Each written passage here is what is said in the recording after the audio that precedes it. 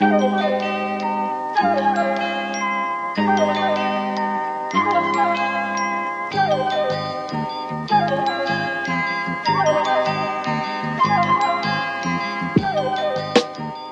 I was walking into the city today, the Square Mile, the city of London. The that classic medieval tax haven. You're off to do some finances. Well, I was off to drop off a PCR test because I just returned from my holiday. Oh, I had to do this also today. Yeah. But I did mine in Canning Town, much less glamorous. And I saw a sign that made me unbelievably furious. Oh, good. Which was, there was a little... Oysters, overrated, says local man. Worse, even. Just like, you know the little like ashtrays they put on poles, right? Ashtrays? Yeah. Yeah, well, yes, that's right. Welcome to the damn podcast. No, little ashtrays they put on poles. Yeah, right? On the lamppost. Like yes. Yeah. Yes. And over that ashtray was a sign that said, "In the Square Mile, we bin our gum." Oh, that's I've seen that sign. That's before. an almost Bromley Borough Council level of hectoring. Well, it's what I find sort of it's just like this. Little Singapore in more ways than one. Here we are in like the drug money laundering capital of the world, and there's a little sign that has the condescending tone of a school marm. Yes. To not litter around the drug money laundering capital of the world. Yeah, because otherwise you'll upset the money. Yeah, you can't be upsetting the money. And the drug money is the best kind of money they launder, to be honest with you. At least drugs are cool. That's right. Know? People need drugs. I get it. I understand why organized crime has to step in where the government with all of the refuses to gum legalize. on the streets. Exactly, yeah. Yeah, well, you see some gum on the streets, do some coke about it. Hi, everybody. Yeah. Welcome it's all the to startup Trash money Future. I object to. Welcome to TF. Don't upset the money. Yeah, you go. We're very with Season 4 motto. The money's very tired. Yeah. No, it's TF. It's us. It's Riley, Allison, Milo. Yeah. And in the TF, and no one else in the TF studio, we bin our gum as do. well. Mhm. No, it's We bin our gum. Laden. We bin our This is gum. 9/11. We respect our bin men. We cast our pod. we gum our bin men. In as this well. house, we believe love is love. Bin men are respected. Yeah. We bin our gum. That's right. Also, Bin lives matter. look, this is an important episode of TF because it's our annual tribute to 9/11. For all who celebrate. Yeah. For our annual tribute to 9/11. Yeah, we're recording this on September 11th, but it's coming out on the 9th of November. Yeah, that's right. So look, for our tribute to 9/11 this year, I want to talk about when I think Brendan O'Neill, because we did a Brendan the last bonus episode, but it didn't get captured on the recording. Yeah. But when Brendan O'Neill has... It didn't get captured on the recording. Apparently It was a room, Brendan. Oh, Yeah. fucking hell. But that Brendan O'Neill has lapped you in terms of the ludicrousness of what he says. Amazing. You have been outpaced by events.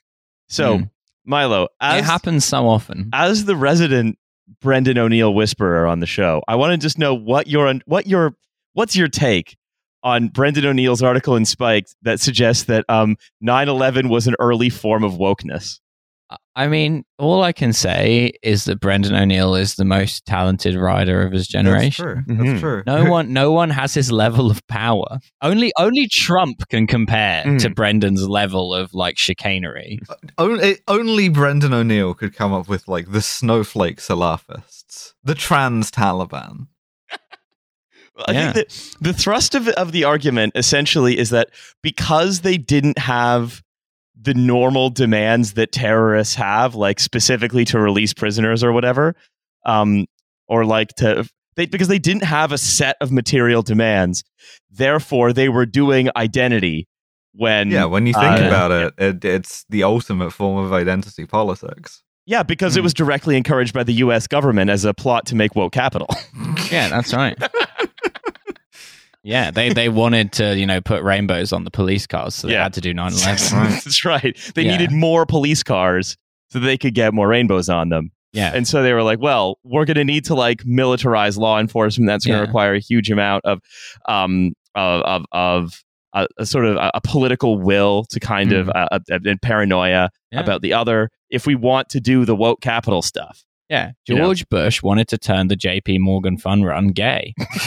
And that's why he had to do 9/11. Hate when I'm in my plane and it's been hijacked and I'm sitting back in my seat listening to the hijackers over the intercom and they start giving me their pronouns and I'm just like... Oh. Like, geez. They just about got everyone on the plane's pronouns before they had to hit the tower. I can't believe that they've turned 9/11 woke, I say, as the nose cone of the 747 begins to collide with the offices of Cantor Fitzgerald. Yeah, awesome. It's so good. He's so great. He genuinely, he never ceases to impress me. This is the thing I think a lot of people have asked me about writing the Brendan O'Neill articles and how it's done. And the trick with Brendan is that you have to start off with like a fairly banal culture war premise, and then there has to be like a prestige, like a turn so powerful, so deranged that only Brendan could do it. And this is the perfect example. Well, and so I think we have a policy. We've had a policy for years of never reading a Brendan O'Neill article on the show. We're not going to read it as a segment. Apart from the ones that Brendan does come on and read for us. Well, yeah, because he reads them for us. We never read Brendan's words. No. Yeah, that's right. No. But I am going to read this now just because it's so you're fantastic. Betraying our like code of values that we all had carved onto that big stone. We got it really cheaply from outside Labour Party headquarters. Yeah, of course. Look, we have the same values. No, it's and this is directly something you could have written. Osama bin Laden's Extinction Rebellion style declarations. So good. So good. I think if Osama bin Laden was still alive, he might have become an Extinction Rebellion guy, he always talked about, like, he talked a lot about pollution because he didn't stop talking after he said, after he lied and said Al-Qaeda did 9/11. He didn't stop talking. And he talked a lot about environmental issues and stuff. I could imagine, like, just in the way that, like, everyone probably, like, their politics soften, a bit as they get older. I can imagine, like, Osama bin Laden just becoming, like, a lib in his old age. That famous Churchillian phrase, if you're not a member of Al-Qaeda when you're under 30, you have no heart. But if you're not a member of the CIA after 30, you have no brain. Then you're the same. Then it's still the same person. And Osama bin Laden was both, so he really did. Exactly. No, it's I like the idea that the biggest problem with bin Laden doing the environmental statements is like his father is so huge in construction. What a big hypocrite. So he says, bin Laden's XR-style declarations, his imbibing of woke fears for the future of the planet, initially appeared incongruous. Woke fears for the future of the planet. Oh, guys, I've just heard that if the human race goes extinct, there won't be any pronouns anymore. He kills thousands of people, then worries about the deaths of thousands of people in a future climate catastrophe. The exact same number, in fact, making him a hypocrite. And yet the fact that Al-Qaeda was an environmentalist outfit as well as an Islamist one makes sense. I don't think those things were related. I don't think part of the deal of 9/11 was them being like, this is how we're going to prevent climate change. In common with global movements such as... they were disrupting air travel. And to be fair, think of how many tons of CO2 that took out of the sky. And to be fair, also making an agency-connected Deutsche Bank subsidiary very rich from shorting airline stock immediately beforehand. They have made air travel extremely annoying. If I have to say something against Al-Qaeda, which I don't like to do, is that their legacy has been to make air travel extremely annoying. And also, you can't, unfortunately, check into any of those trades because all those servers were in Building 7. Nightmare. Rats. Yeah. No, it says, and in terms of content, the temptation of the green outlook to bin Laden seems to clearly have lied in what environmentalism facilitates, an expression of disdain for contemporary society. So basically, it's like everyone is basically Al-Qaeda. It's like a horseshoe theory, but from the spiked guys, where everything that's not them is Islamo-fascist communism, and it's Al-Qaeda, and it's Hitler, and it's Stalin. They're all holding hands. Yeah. And Brendan O'Neill stands foursquare against the darkness. That's a fucking Ben Garrison cartoon I want to see. Yeah, come on, Ben. Hitler, Gaddafi, Bin Laden, all just like doing a little like ring around the pink-haired Antifa dance. guy. Yeah. Awesome. Absolutely. That's so cool. Anyway, I read this. Hannah So Gadsby, happy. all of them, all together. Caitlyn Jenner. Just Nanette fucking was get them all in 9/11. there. Caitlyn Jenner 9/11 that guy with her car. Yeah, that's right. It's Keir Starmer 9/11 that delivered. It's all 9/11. Everything's Al Qaeda. Yeah. That's right. God. Just Geronimo the alpaca for some reason. And live truly, in his- what better way to celebrate the 20th anniversary of 9/11 than to do the opposite of the Baudrillard thing of like 9/11 never happened, it wasn't a real event, the only thing was like grand mythological narratives, is to be like, no, everything is 9/11. There is only 9/11. Thousands of 9/11s every day from now until the day you die. I think if I could being John Malkovich into anyone, it would be Brendan O'Neill. I want to. You want a feel his psychonaut brain. inside his brain, yeah. 100%. Absolutely. But Magic School Bus tour of the inside of Brendan O'Neill's brain. before we do that, I want the two of you to tell me, Okay. what do you think Formotive does? 9/11? It's a company that legally it is not a company that does 9/11. That would be an amazing court case. Us just contending that we have right to discovery on that. Yeah. Like, can they prove they don't do Yeah, 9/11? let's see Because fucking emails, dude. Formative versus Adult Baby Burping Services Limited in the High Court. Yeah, great. Lord Sumption, it is our reasonable belief that this company has done 9/11 at least 4 times. Okay, so the first guess is, what does Formative do? 9/11. Yeah, They it's a do startup 9/11s. for doing 9/11s. I found her walking out onto like a TED stage, being like, for thousands of years, humanity has had to suffer through analog 9/11s. Yeah, that's right. Well, I mean, this is basically what Osama bin Laden was. He was like a terrorist venture capitalist. Yeah, which is cool. So that means now they'd have to do it with less hijackers because of, like, Japanese management philosophy. Yeah, So the they'd have just-in-time 9/11. Yeah. Yeah. Where do you think you get an ISIS KP from? First round funding is nothing to laugh about.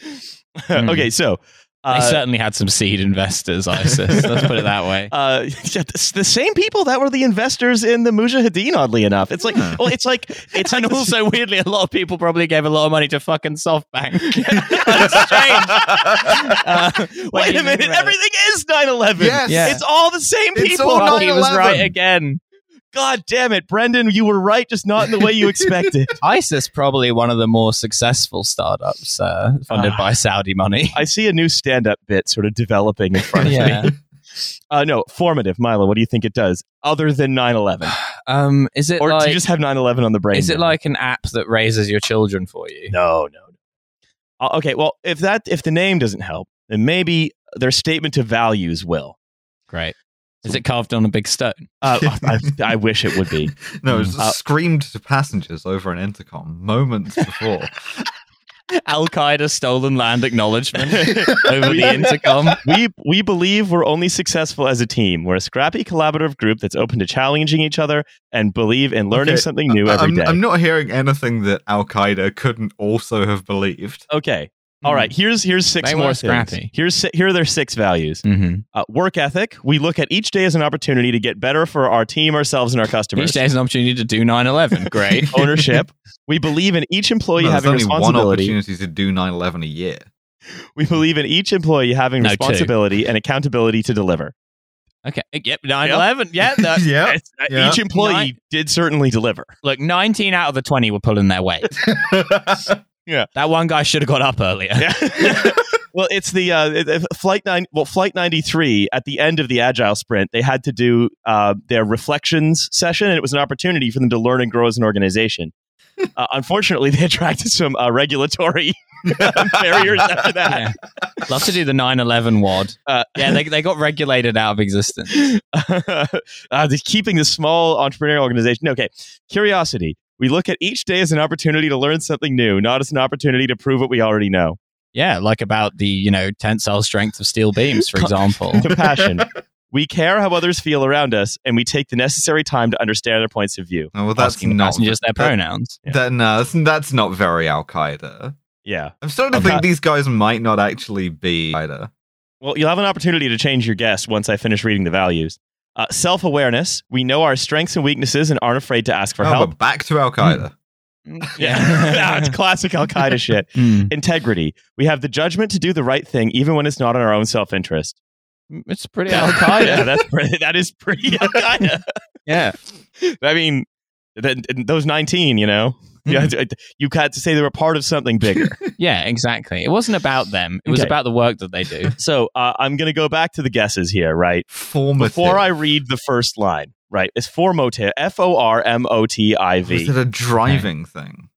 No, nothing to do. It is something that you interact with purely online. It never ceases to amaze me the 9/11? extent to which it's impossible to guess what these startups are. From everything they say about themselves and from their name, other than parts where they directly say we do this, it's like you could not possibly guess. Yo, it's because it's because the technology industry is not real. Yeah. Also, right, to say something you only interact with online, to me, that's like Yeah. Fair enough. Yeah. 9/11. But also like all Yeah. of my jobs. Mm-hmm. Yeah, true. So, is it Lithuanian uniforms? it wasn't too long ago when most financial service transactions were done face to face. Is it like Zoom for your bank manager? Close. Okay. It's like, okay, whether you're applying for a new credit card, a mortgage, or life, I should say this was given to me by Jathan from our friends at This Machine Kills. Whether you're applying for a new credit card, a mortgage, or listen to This Machine Kills, or a life insurance policy, you would likely sit down with an agent and fill out your application. Yeah, Oh, it's not a Zoom thing. It's Al a Qaeda. fucking computer. Yeah. You're talking to a chatbot that is going to tell you that you can't get life insurance. Close and more sinister. You're talking to a chatbot that can see you and can judge your gender and race and things. You're talking to Smarter Child, but he's been radicalized to Islam and is doing 9/11. Yeah. Closer. Alice is closer. Oh, what? You are being spied on by this thing. Oh, cool. The agent, like any good salesperson, was trained to read your body language and behavioral cues. But now that people fill in forms for financial services products online, oh no, it's it like watches that you agent- while you fill out the form.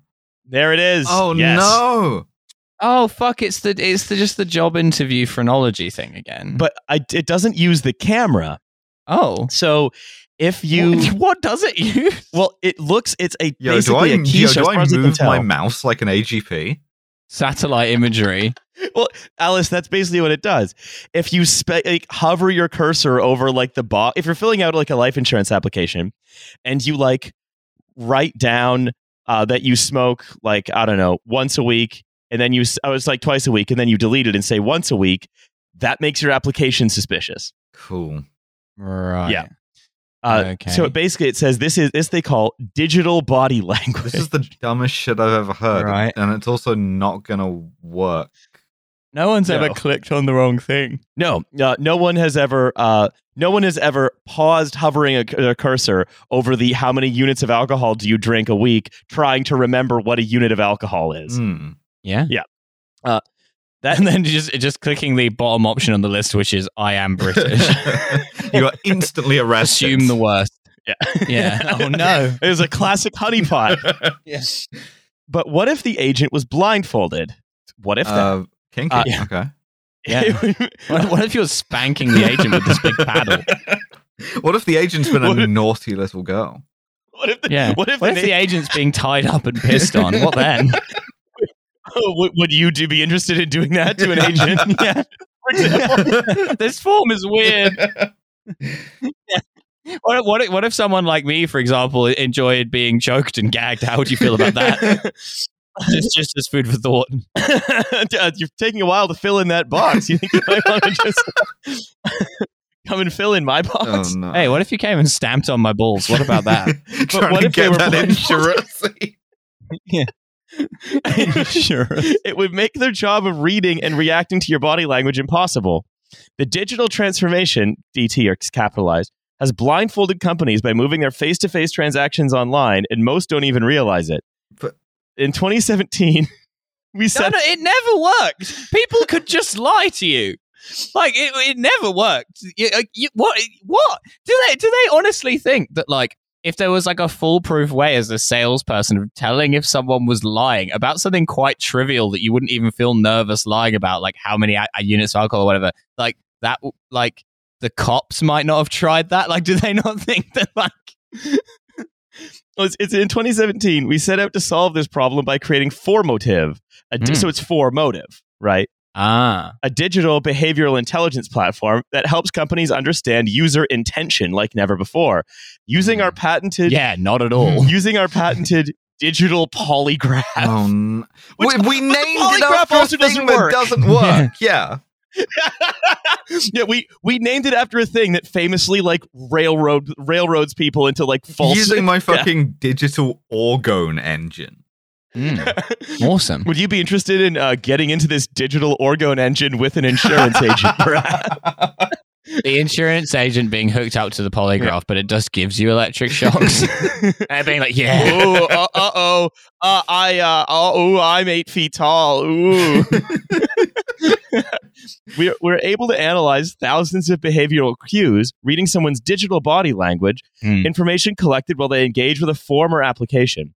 Our AI models, so Magic, digest this information and allows our customers to understand and optimize user experiences while predicting and reducing all fraud in real time. So the in-person customer, this is from a presentation, in-person customer, bullet point 1, signs of confusion and frustration, you can assist applicant. Highly engaged or motivated, cross-sell the applicant. Nervousness or changing answers, investigate further. So basically they're like, it's saying like, yeah, if someone's like really busting through the menus, you should try to sell them some more things. Yeah. You know, maybe they'll bust through that menu without noticing. Yeah, they're not just in a hurry. No. That means they love applying for insurance. Yes, they love it. They want to get more stuff. Yeah. Or if they're confused, daddy. If they're confused or frustrated because maybe... Also, what's the difference between someone who's confused and frustrated by answering all of these sort of invasive questions about what you do for insurance and someone who's nervously changing their answers? Don't worry, we'll definitely be able to tell. So the new digital customer says the same thing. We've trained it on the sort of like mental corpus of 500 of America's like most impulsive and densest cops.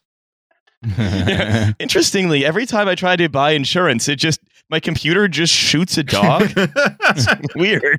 Very weird. I tried to buy insurance, and then Steven Seagal busted down my house with a tank and ran over my dog. I was trying to buy pet insurance. Yeah. I was unfortunately too late. Yet again. Curse you, Formotive. You've 9/11'd my house with Steven Seagal. The new digital customer, and then there's a picture. Do you think Steven Seagal driving that MRAP through the wall full of dogs was like Dog 9/11? Yeah. Yeah. I think that was Dog 9/11. Never forget. Meaning Steven Seagal is Dog Al-Qaeda. Yeah. I actually saw a 2016 Steven Seagal movie set in Srebrenica, which was supposed to stand in for New York, called Dog 9/11. Dog 9/11. I know that I really get along with my girlfriend's father because when we were on sort of holiday with me and their family in early July, we stayed up.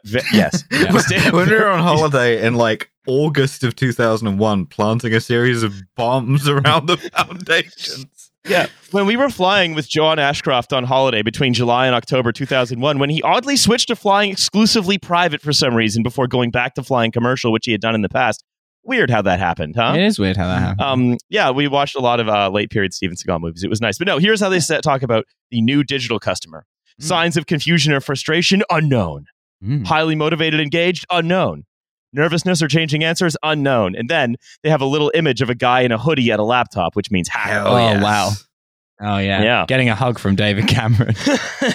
So, basically, we people on our team have watched the movie Hackers and taken notes.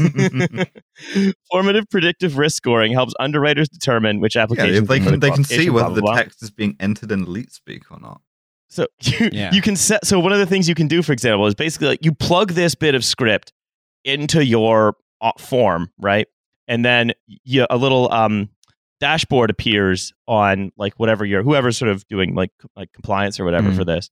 And then like they'll get alerts when certain behaviors occur, like if a user changes an answer on a form after receiving an insurance quote, which always means you're lying. Yeah, of course. Yeah. For example, it eliminates costly medical non-disclosure or tobacco usage non-disclosure with real-time risk signals. So it can tell if you smoke based on how you click around a form. What if I'm trying to decide whether I'm going to smoke or not, depending on what the insurance form spits out? I've got the cigarettes sat on the table. I'm like, right, do I want to do this or not?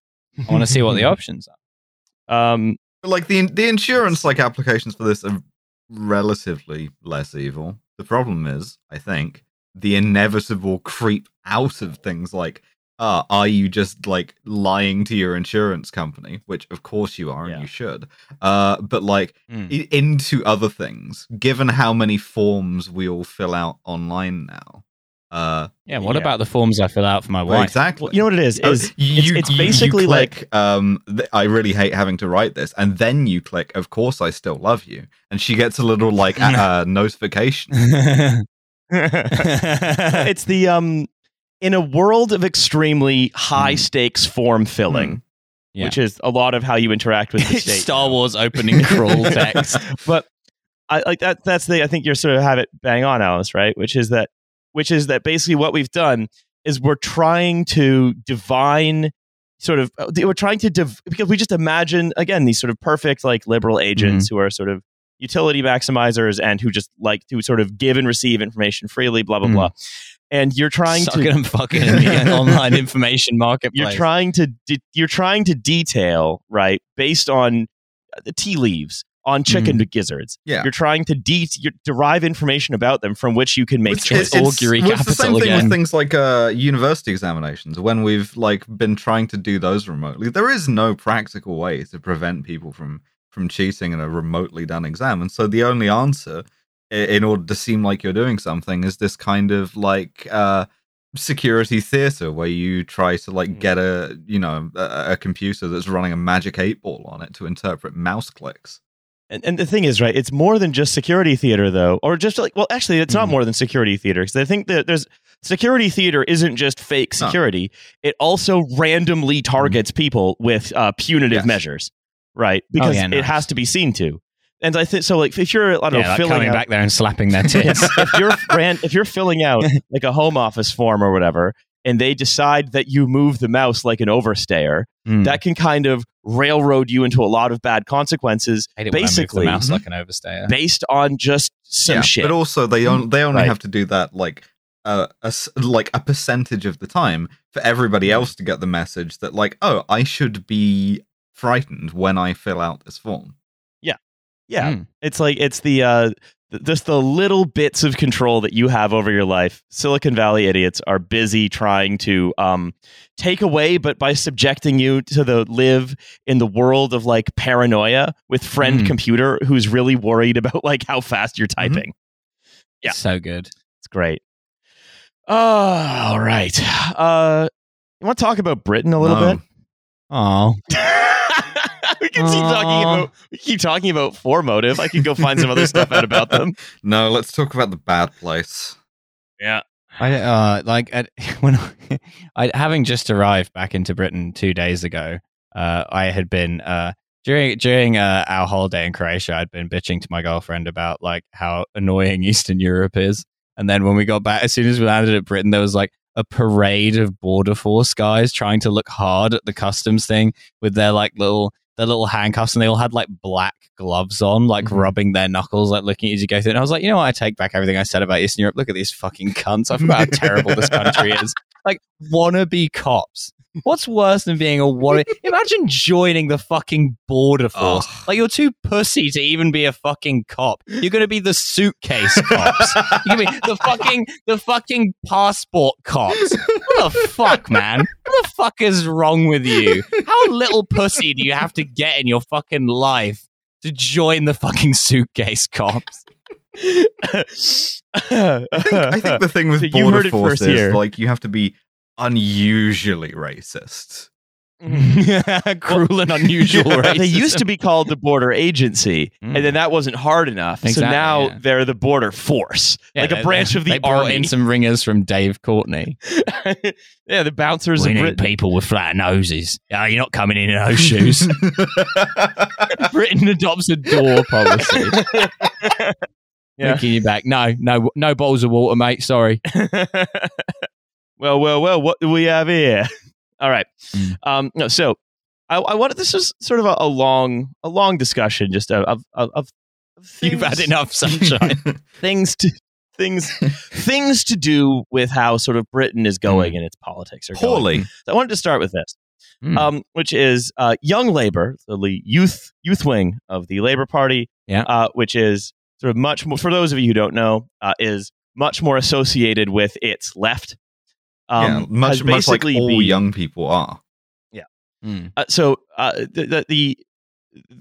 and this is in the context right now, which we'll sort of talk about a little more later, of like the Tories tax raising themselves into the first minor poll lead in one poll by Starmer's Labour since ever.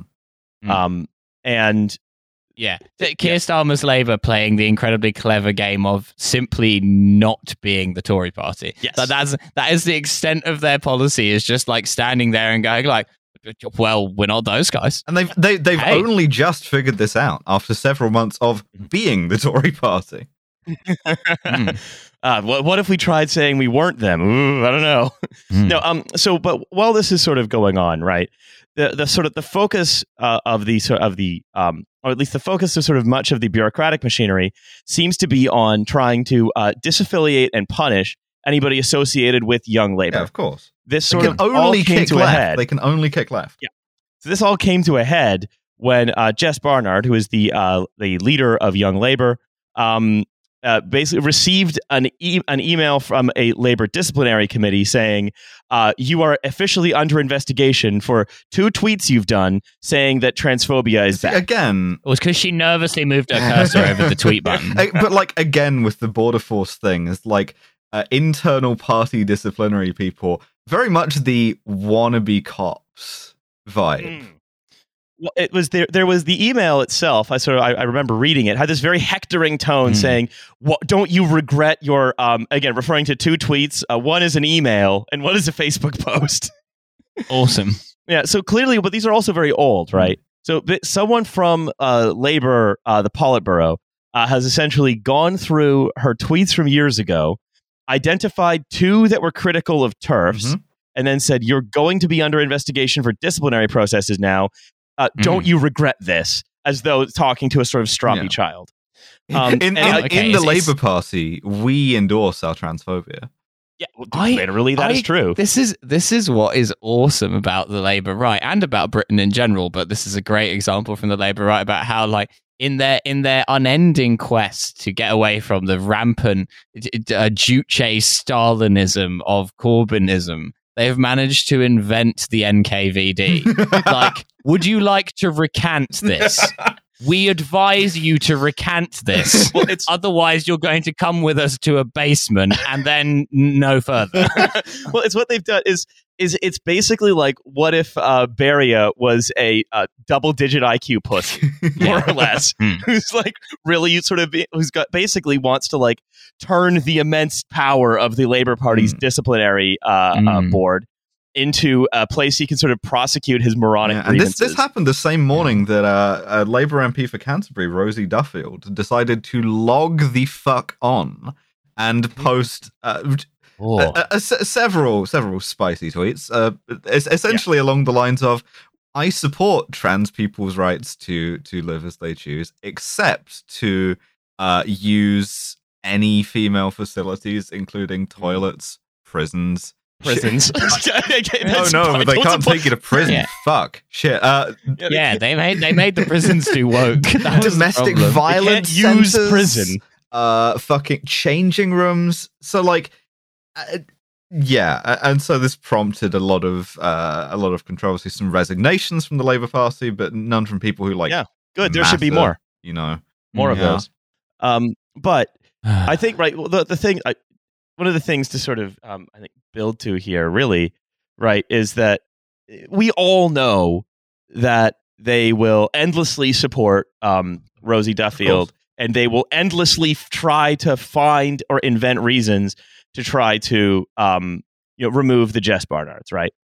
That's part and parcel of who they are. Oh, because that's what doing politics is. And what I found, and the other thing that this is also sort of regarding Young Labour, is you might remember a couple weeks ago, is that Young Labour was putting on some like pro-Palestinian events at conference, which is coming up, and and basically Oliver Cam, a Times journalist, insinuated that by sort of calling for by supporting Palestinian, by engaging in solidarity with Palestinians, they were calling for the destruction of Israel, and therefore, his words, a second Holocaust. Oh, that seems like a reasonable point of view. Yeah.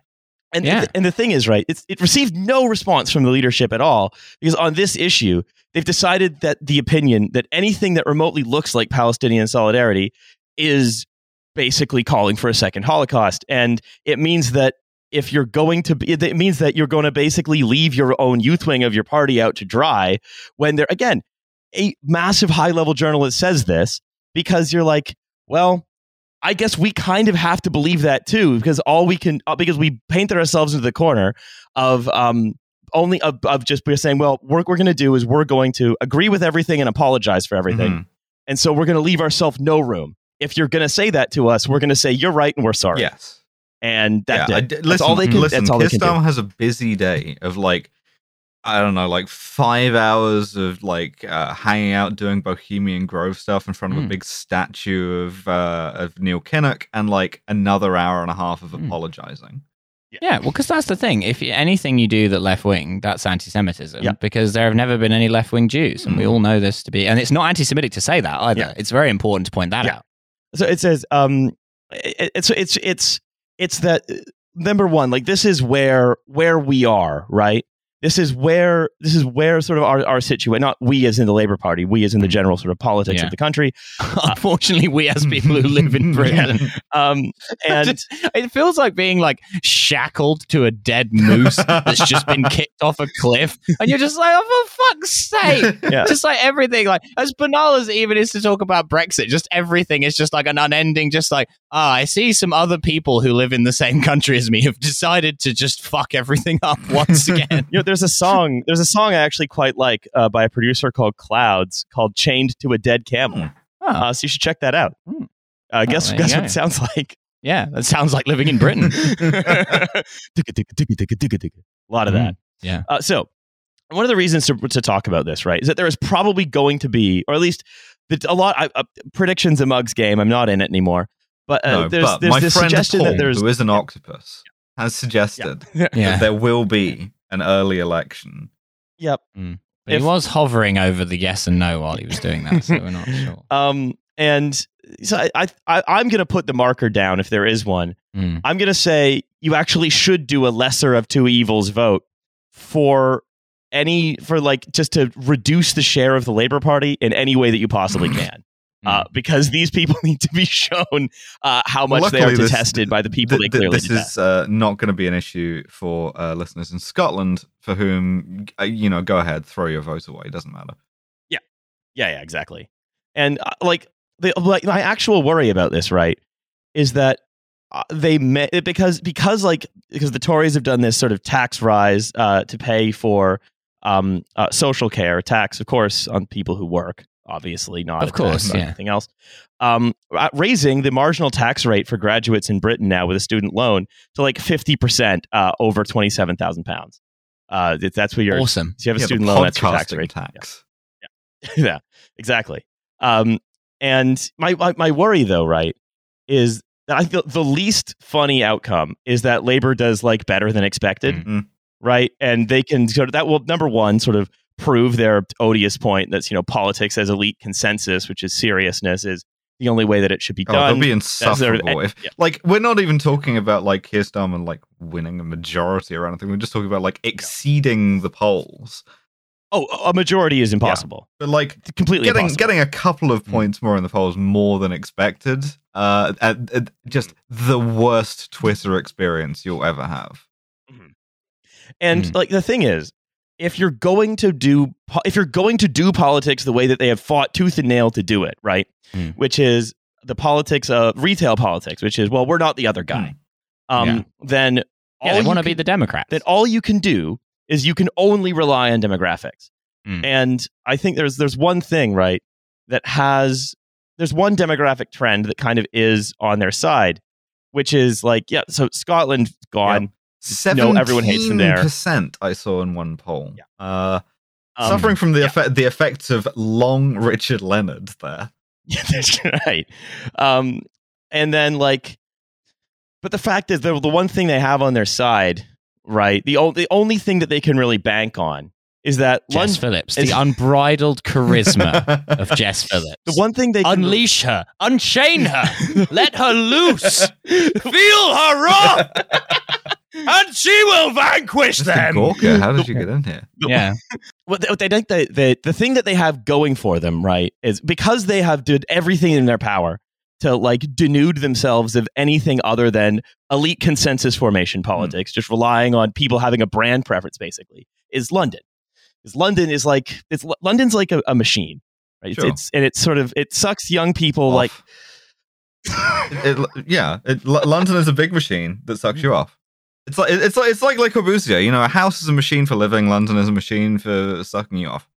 It's just young people from around the country just coming and just docking into the M25. just all and then all that all flows into Westminster. Having sex with a woman and coming to make like a new I'm in London right now. To make a new David Cameron. Getting sucked off by a stogie. The entire country getting sucked off by London, yes. Yeah. I think you could make a little like guitars. I've have heard the of little them, sticker that says "This machine kills fascists." You want to guitars have that. You want a sticker that says "This machine sucks you off." I would love that sticker. I mean, I and then have it on your guitar. I do see one benefit to this, which is I think a sticker that says "This machine sucks you off" is funny to put on almost any machine of any size. Yeah. Oh, coffee maker. Funny. Yeah, hilarious. Wood chipper? The recorder. Yeah. The recorder. Yeah. The mixing deck I'm looking at right now. Hilarious. A computer. Combine harvester. Hilarious. A camera. Hilarious. It's like someone. I did a tweet the other week where someone posted a viral photo of that their parents had taped Diana's funeral, and it had said like "Do not tape over," and then someone replied to my tweet about it and was like, how many times do you reckon they've watched this since they recorded it? Any number is funny. Like anything from 0 to infinity is a funny answer. But it gets funnier if the VCR has a little sticker on it that says, "This machine sucks you off." Yeah, a bumper sticker on your car. On the car that Diana died in. This Fiat TV. Uno sucks you off. Yeah, off this mortal coil. That's right. Getting sucked off this mortal coil. I had a point before we started talking it was about that we should make and distribute and sell little stickers that say "This machine sucks you off." Yeah, exactly. That's the new TF merch. It's just a T-shirt that says "This machine sucks you off." It literally could be. We stickers cost nothing. We could make those. Yeah. Mm. Oh God. Okay. Free with every new Trash Future T-shirt, a sticker that says "This machine sucks you off." Yes, that would be send very us your funny. photos of machines you have stuck. Your sticker that says. We could get those ones that the film ones that stick on car windows. Ooh. Yeah, I want something with a really strong adhesive that you can just fucking slap onto anything. I want to see one on the side of a boat. I want to see one on the side of a tank. Perfect. I put it on a bus. Oh yeah, yeah. But what's the one thing you can't put it on a build? I can't believe I had a point here. It was about how funny it would be to have a really a variety of differently sized stickers saying "This machine will suck you off." It said London is a machine that sucks young people from around the country out of towns throughout the country and spits them out into the southeast. Oh, it doesn't. It doesn't fucking swallow. Rude. Which is basically like that. There are kind of some demographic trends that are in the favor of a. If your politics is going to do that, then basically what you have to do is just sit there as quietly as possible and wait for this great demographic shift to happen in the Southeast. That same reason why the sort of latest cohort of Red Wall Tory MPs are all such fucking idiots is because neither party has bothered cultivating anybody there. Same reason the Scottish Labour Party is like the best we could have done was Richard Leonard, was because there's just an absolute charisma vacuum, because anybody who had any talent or any like affinity for anything just immediately got sucked off by the machine. Yeah.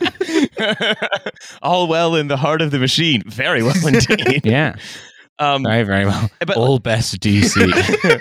But what sort of prompts me to sort of think about this, right, is that because there is this tax rise of about 1.25% national insurance, it's going to pay for extra NHS surgery procedures for the next 3 years. Which then is going good. to More tax. Good. Yeah, fine, whatever. Yeah. Just tax someone else. I do not mind paying more tax. Yeah, I'm like sort of neither here nor there. I think like, look, I'm neither here nor there about it. I like good public services. I'm willing to pay for them. Yeah. That's fine. It would be I nice wish they would if make this someone else happened, pay. Because I have zero faith, even if I pay this new tax, that it will actually provide like good services, because we're not capable of doing those anymore. Oh God, no. Because like it's even It'll just go into some fucking like private pockets, Serco or like fucking G4S. Yeah. Well, it's just to do a little bit of detail of what's going on here, especially for our American listeners, is that NHS, as you know, funded all this, and then social care is like if you have dementia, or if you need home care and so on. It's so wildly residualized that basically like you can get free social care from your council if you have like assets of a quid, more or less. Yeah. That's more or less it. Like you mostly can't get it. And so the government has basically said, okay, we're going to cap lifetime social care spending at like £85,000. And then once you spend over that, then the government will sort of step in and pay for the rest of it until the end of your life, or until you don't need social care anymore. And much of what this has meant, right, is that this has led to like huge catastrophes for the NHS, because basically like the sort of broad social service provider of last resort is the NHS. And like they can't release someone out of a bed if they don't have a reasonably good place to go. And so the NHS instead of being a medical service provider, just ends up being this sort of big net that does sort of lots of different things. Yeah, which is partly by design, because on a theoretical basis, a lot of these people want it to fail. Yeah, and so they're basically right. And so that's where we are, right? So this is going to have not a care service necessarily, but the state will step in and sort of pay for it. And but Riley, you hear me say, as leftists, we love the state doing stuff. This is a left-wing project, surely. Boris Johnson is now a Marxist, isn't that the case? Well, just the problem. This is absolutely the case. Where such incredible sort of brain spurts, such as Matthew Paris, have basically said, Britain has now taken a sharp turn to the left under Boris. It says the Corbynite dream of a big state and worker power is coming true, while the right's global Britain has stalled. Socialism is when the government does things, and the more things it does, the more socialism it is. And it doesn't matter, right, that like these are the same people who are going to plunge like thousands, if not thousands and thousands and thousands of families into poverty by just cutting universal credit. These are also the people who are like, they're capping social care costs. But then, like, still, when they start paying for it, they're probably going to be paying, as you said, Alice, like Richard Branson. Yeah, and also right? not to be like, poor graduates with student loans to pay back. Us. Only the top 1% should ever have to pay tax ever. Although it's quite fun to say that. It's also the case that like part of the reason why all of that, fucking student debt accrues in the first place is because of fucking tuition fees. And also, having crashed the economy, nobody can get a job unless it's podcasting. Yeah, that's right. And I mean, again, like we're not sort of our political media ecosystem is almost uniquely ill-equipped to handle this by looking at just like, because I think what the Matthew Paris's of the world has done is they've confused a vaguely functional state with one that is essentially of a socialist character. Because they've been that sort of capitalist realism, right? Yeah. Capitalism is when nothing works, and socialism is when like some stuff works. Yeah, and there's this whole thing, right? There's this freak out up now. It's like, oh, where have the real conservatives gone? Do we finally have the kind of national conservative that's been sort of predicted for eons as the thing that sort of squares the ideological circle of why all these sort of ostensible free marketeers suddenly love the government so much, right?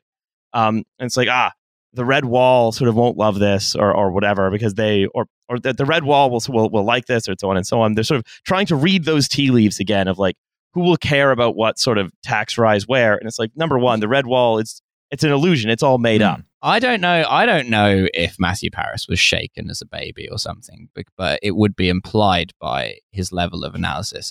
Where do you get off being like, now the Tories, the left wing? It's just like, mate, like Priti Patel is Home Secretary. Is that glancing off your fucking brain? No, the thing is that they think that they're economically left wing but culturally right wing. Yeah, and columnists love that, and they're half right. Columnists love that because it allows them to square this circle. Right. It allows them to square a circle where they have to explain the phenomena of the last 5 years. And they want to sort of do that by without sort of updating any of their priors. And broadly, the phenomena of the last 5 years are capitalism collapsing to such an extent that occasionally the state has to do the bare minimum.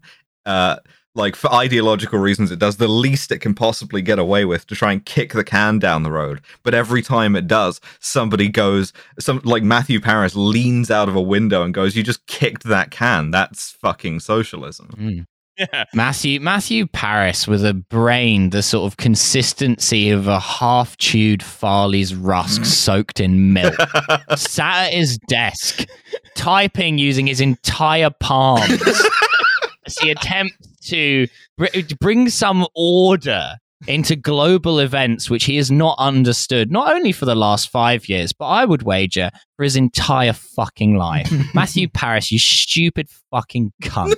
Shut the fuck up for the rest of your fucking life. Feeling quite shaken by that, Milo. Yeah. I was hoping you'd be stirred. Right, so this is, it's that they need to square this circle because they have this conception of what politics is, which is, well, politics is when people do things, right? This is just people sort of inventing programs, then executing them. There's sort of no broader view, say, of why things are the way they are. They just sort of take them as read and then try to explain them by sort of looking at personalities. And that's how you get to sort of the attempts to like try to divine this sort of Workington man. It's also the same thing that like liberals do with like, is this credit card my friend kind of thing. It's like so relentless commitment to never doing anything in the slightest bit materialist. So your credit card can be your friend if you take enough PCP. So all you do is personalities. So you end up with like Girl Boss Pelosi or whatever. And so what's in this whole sort of this question sort of, is the Tories becoming socialist?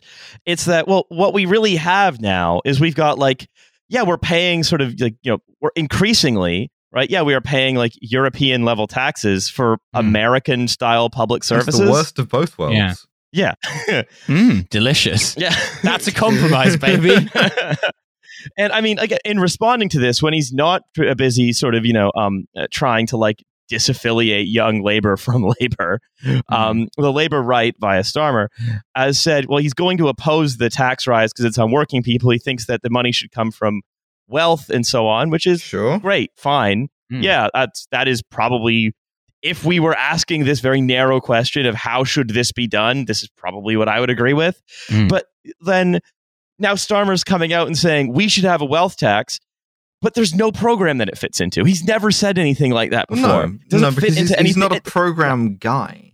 Like, not even at the sort of Miliband level of carving a bunch of shit onto a rock. Like, this is fully like just a triumph of Labour factionalism and right factionalism. So of course they don't have a plan. Of course they don't have a program, because that's sort of inimical to their whole project, which was Corbyn out, salt the earth, raze every building to the ground, and at any cost, the left has to be beaten back down. Interior focus group room day. Keir Starmer's earpiece is buzzing. Keir, everything you've said so far is losing them. You're crashing in the polls. You've got to do something. Keir Starmer, you can see the cocks whirring in his mind. He's had a flash of brilliance. He turns the chair backwards. He sits down. He looks Baz Gaz directly in the eye and says, I don't welcome what the Prime Minister has said.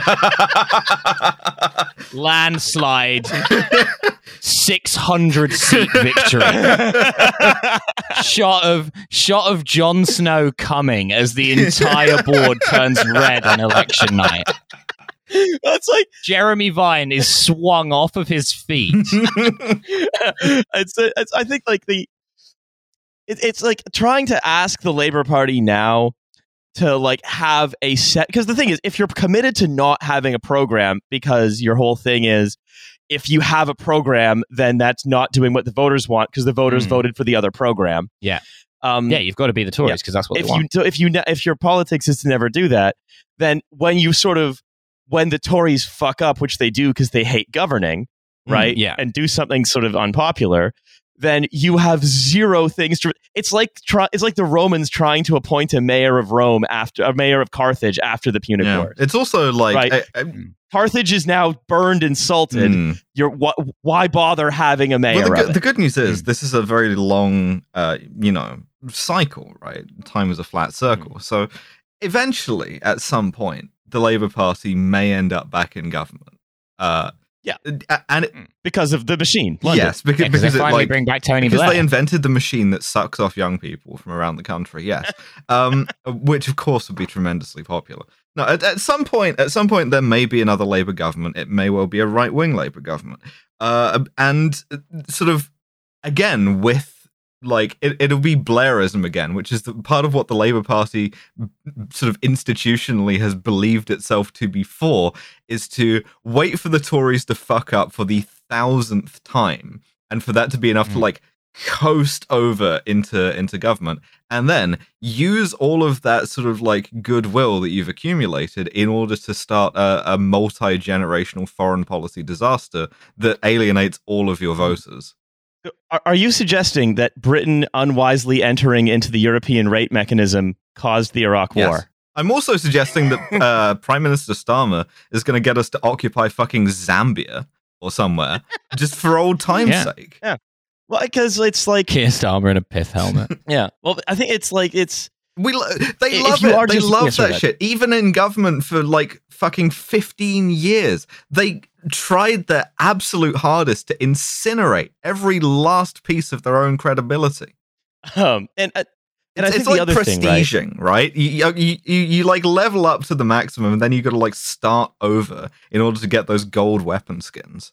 Well, I think the other thing, right, is that one thing that is sort of unsurprising is that you know what they're not talking about, right? They're sort of the Tories do something and he responds generally supportively, but in this case, sort of critically. What no one seems to be doing is talking about the fact that shortages, because I know we've talked about that recently, but I think it's important to basically be thinking about that all the time. Worse. No one seems to be doing that. I told you it would get worse, and it got worse. Yeah. That should have listened to Uncle Trash Future. Right. But your Uncle Trash Future, who has an HGV license but refuses to drive. Yeah. Well, it's that till I do something about the nonsense. The Food and Drink Federation boss, and the Food and Drink Federation, by the way, a literal trade body for food and drink, like grocery stores. They're from the Phantom Menace. Those guys. Those guys. It basically said, the UK is now going to experience permanent shortages. Oh. And I mean, the thing is, I think this should be taken to the. Sorry, did you just use the word permanent? Yes. Oh, well, that's not a good kind of shortage. No, we'd prefer a transitory one, I think. That's a bad. Hang on, what was that about a trans shortage? Yeah, there's not enough of them. Yeah, that's right. You could keep them all in Europe. So and I get this lorry full of pussies stuck in LA. Anything that the Food and Drink Federation, anything that the Food and Drink Federation boss says about his own industry as a lobbyist for industry, basically, should be taken with an enormous grain of salt. Because I think what he's doing is basically sort of campaigning, trying to scare people into making the government, trying to scare the government into like doing like Elizabethan press gangs, but for HGV drivers. Yeah. You know, there's a sense, I think, in which like, because they don't want to pay lorry drivers more, they will do anything in their power to not pay lorry drivers more. Anything. Yeah, and the government doesn't want to tax them less. So that's the battle of wills. Exactly. But nevertheless, right, like the fact is, like, the shortages are happening and are getting worse. And it's because the just-in-time supply chain system is which like is great and has never gone wrong. Permanently fucked, and there is nothing there with which you can build a new set of supply chain. It has no elasticity. There's nothing built into it that can absorb any kind of shortages. Stuff either like it's feast and famine, right? Stuff backs up on one end, and you get like oversupplies, and you end up with farms having to like dump milk or like slaughter pigs or whatever. And then shortage on the other end. This was basically every day when I bothered to show up to lectures at business school was them patronizingly saying something like, the most genius system ever devised, just-in-time supply chains, because nothing is wasted. And then me just being like, hi, first-time listener and first-time caller, isn't that really stupid? Yeah, like it saves money in like a perfect frictionless world, but also in reality, what happens is it just goes wrong like every fucking day, and then you lose money. And then they're like, shut up. It's Japanese. The Japanese have never been wrong. When have the Japanese ever done anything bad? I'm listening. Come on, then. 4 hours later. Okay, but apart from that. Well, it's the... partly right. We've talked about this when we had our episode with Alex Skaggs on Just in Time, right? Where like it doesn't just mean do less, but Western businesses sure have interpreted it that way. But when you kind of down tools the entire supply chain except for like two guys so it's cheaper, there's like it's very hard to like rebuild because it's post World War II that most of the infrastructure gets done because everything is very mobilized still. And you can do that. Or same thing with the New Deal. It was a political response to something sort of to a massive economic crisis. Like any kind of holistic response, because what we're seeing is like the problem as we've identified. What this Food and Drink Federation guy said is that like the UK shopper and consumer could have previously expected any product they want to be on the shelf or in the restaurant all the time, and that's going to be over, and it's not coming back. That's that makes sense, right? Same thing with like you're not going to be able in a reasonable society to be able to buy and have delivered your I don't know, ship's anchor or box of sex dildos or whatever the next day. Oh, not the sex dildos. They're going to be stuck with regular dildos. Yeah, that's right. Yeah, that's right. But like we're not replacing the sort of demise of that unsustainable system with a sustainable system. Where, for instance, you could get, fewer things, but like more sustainably, or it takes longer. Instead, what we're getting is another unsustainable system that's worse and less predictable. So if I could sort of try to, by way of sort of summarizing, right, I think what we're sort of ending up with is sort of European levels of taxation, American levels of public service provision, and Soviet levels of like product choice. Great. Awesome. Yeah, and like 1945 Germany levels of product delivery. Yeah, great. Oh, I hate this fucking country so much. It's such a joke. It's just so fucking stupid. Well, it's just every day I wake up in this country and I'm just like, what now? So, what fucking now? Like America is like crueler and like more like it's a higher stakes thing, and it's like it's more fucked in lots of ways, but at least it's not as much of a fucking joke. You know what I mean? Like every day in Britain, it's like, oh yeah, we've run out of Marmite because my cousin Johnny, who was fed carnation milk as a baby and only has like half a brain full of black water like a fucking Habsburg, got put in charge of all of the lorry drivers for some reason and decided to pay them in peanuts. No, not metaphorically, actual peanuts. And now just like, yeah, there's no stuff. Sorry. Yeah. Well, it's season 4, baby. Britain isn't real. Yeah, it's that if the thinking about the long arc of sort of season 3 to season 4, season 1 and 2 didn't have arcs. We were still figuring out what it was we did. Yeah. But that now that this is a premium quality podcast, now that this is the TF executive experience, that's right. You're all in the lounge with us. No, none of these people are in the lounge. Oh, okay. The lounge is something we talk about with guests off. No, we don't talk about off mic. We talk about it on mic. Yeah. None of you are in the lounge, but we're in it off mic. Yeah. No. So that much of the kind of way that that sort of like productivity was handled, right, was through storytelling, was fiction. Because that's, for example, that a lot of what credit is you're telling a story about what you're going to do in the future. And if someone believes, a rich person believes you, then they enable you to do that. And the percentage of time the loan performs is were you telling the truth or something like it. Yeah, which they tell by how you move your cursor over the form. And I think and that logic, right, the sort of trying to create and manage our sort of short-term future expectations and just sort of and do that in a very ethereal way, right? So much work now is purely communicative because and much of the stuff that and much of the actual stuff just isn't getting done. It's not even getting done by robots. It's just not getting done. And what happened is that sort of bumbled along sort of with a sort of you might say its contradictions sort of heightening and things getting worse and worse and worse, and the burden of all of these expectations sort of getting bigger and bigger and bigger and bigger. And the last sort of 2 years has been the undoing of all of that. I mean, the great and powerful laws has been revealed, and it turns out that none of this really was ever functional. The buttons were never connected to anything. The steering wheel was never the phone was never plugged in. Right? Yeah. That's why whenever I picked it up, it just went moo. Yeah. And like on some level, like the individual causes of the shortages don't matter, right? Like, because it could have been anything. It was going to happen sooner or later because it's a very like, insecure system.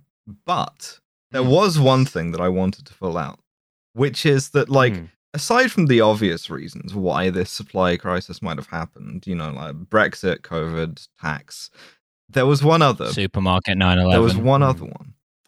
British people were unpleasant to work for. This is genuinely not a joke. I found a Financial Times interview where they interviewed a lot of like HGV drivers who had worked in the UK and decided not to again. And I'd like to like read 3 short paragraphs from this for you. Please do, Alice. Please do. Gabor said that the shortage of drivers and problems trying to find a flight back to Hungary because of pandemic restrictions effectively meant his final shift in the UK lasted 3 months with only the mandatory minimum breaks. He was never off work for more than 45 hours. At the height of the pandemic, that meant his lorry's cab was his home. The final straw came when a policeman ordered him back into his truck, citing lockdown restrictions. I was not even allowed to take a walk at the end of my shift, he said. With a bad back and a family waiting in Hungary, Gabor decided he had had enough. And they talked to another guy. They bullied us while drivers kept coming, Kovac said. Now they are begging us. I will never go back. I like England. It's a great country. I will take my family there one day, but to work the way they treat people, never again. Jesus. Oh, not fucking pigeons coming home to roost. The fucking consequences of my own actions. Well.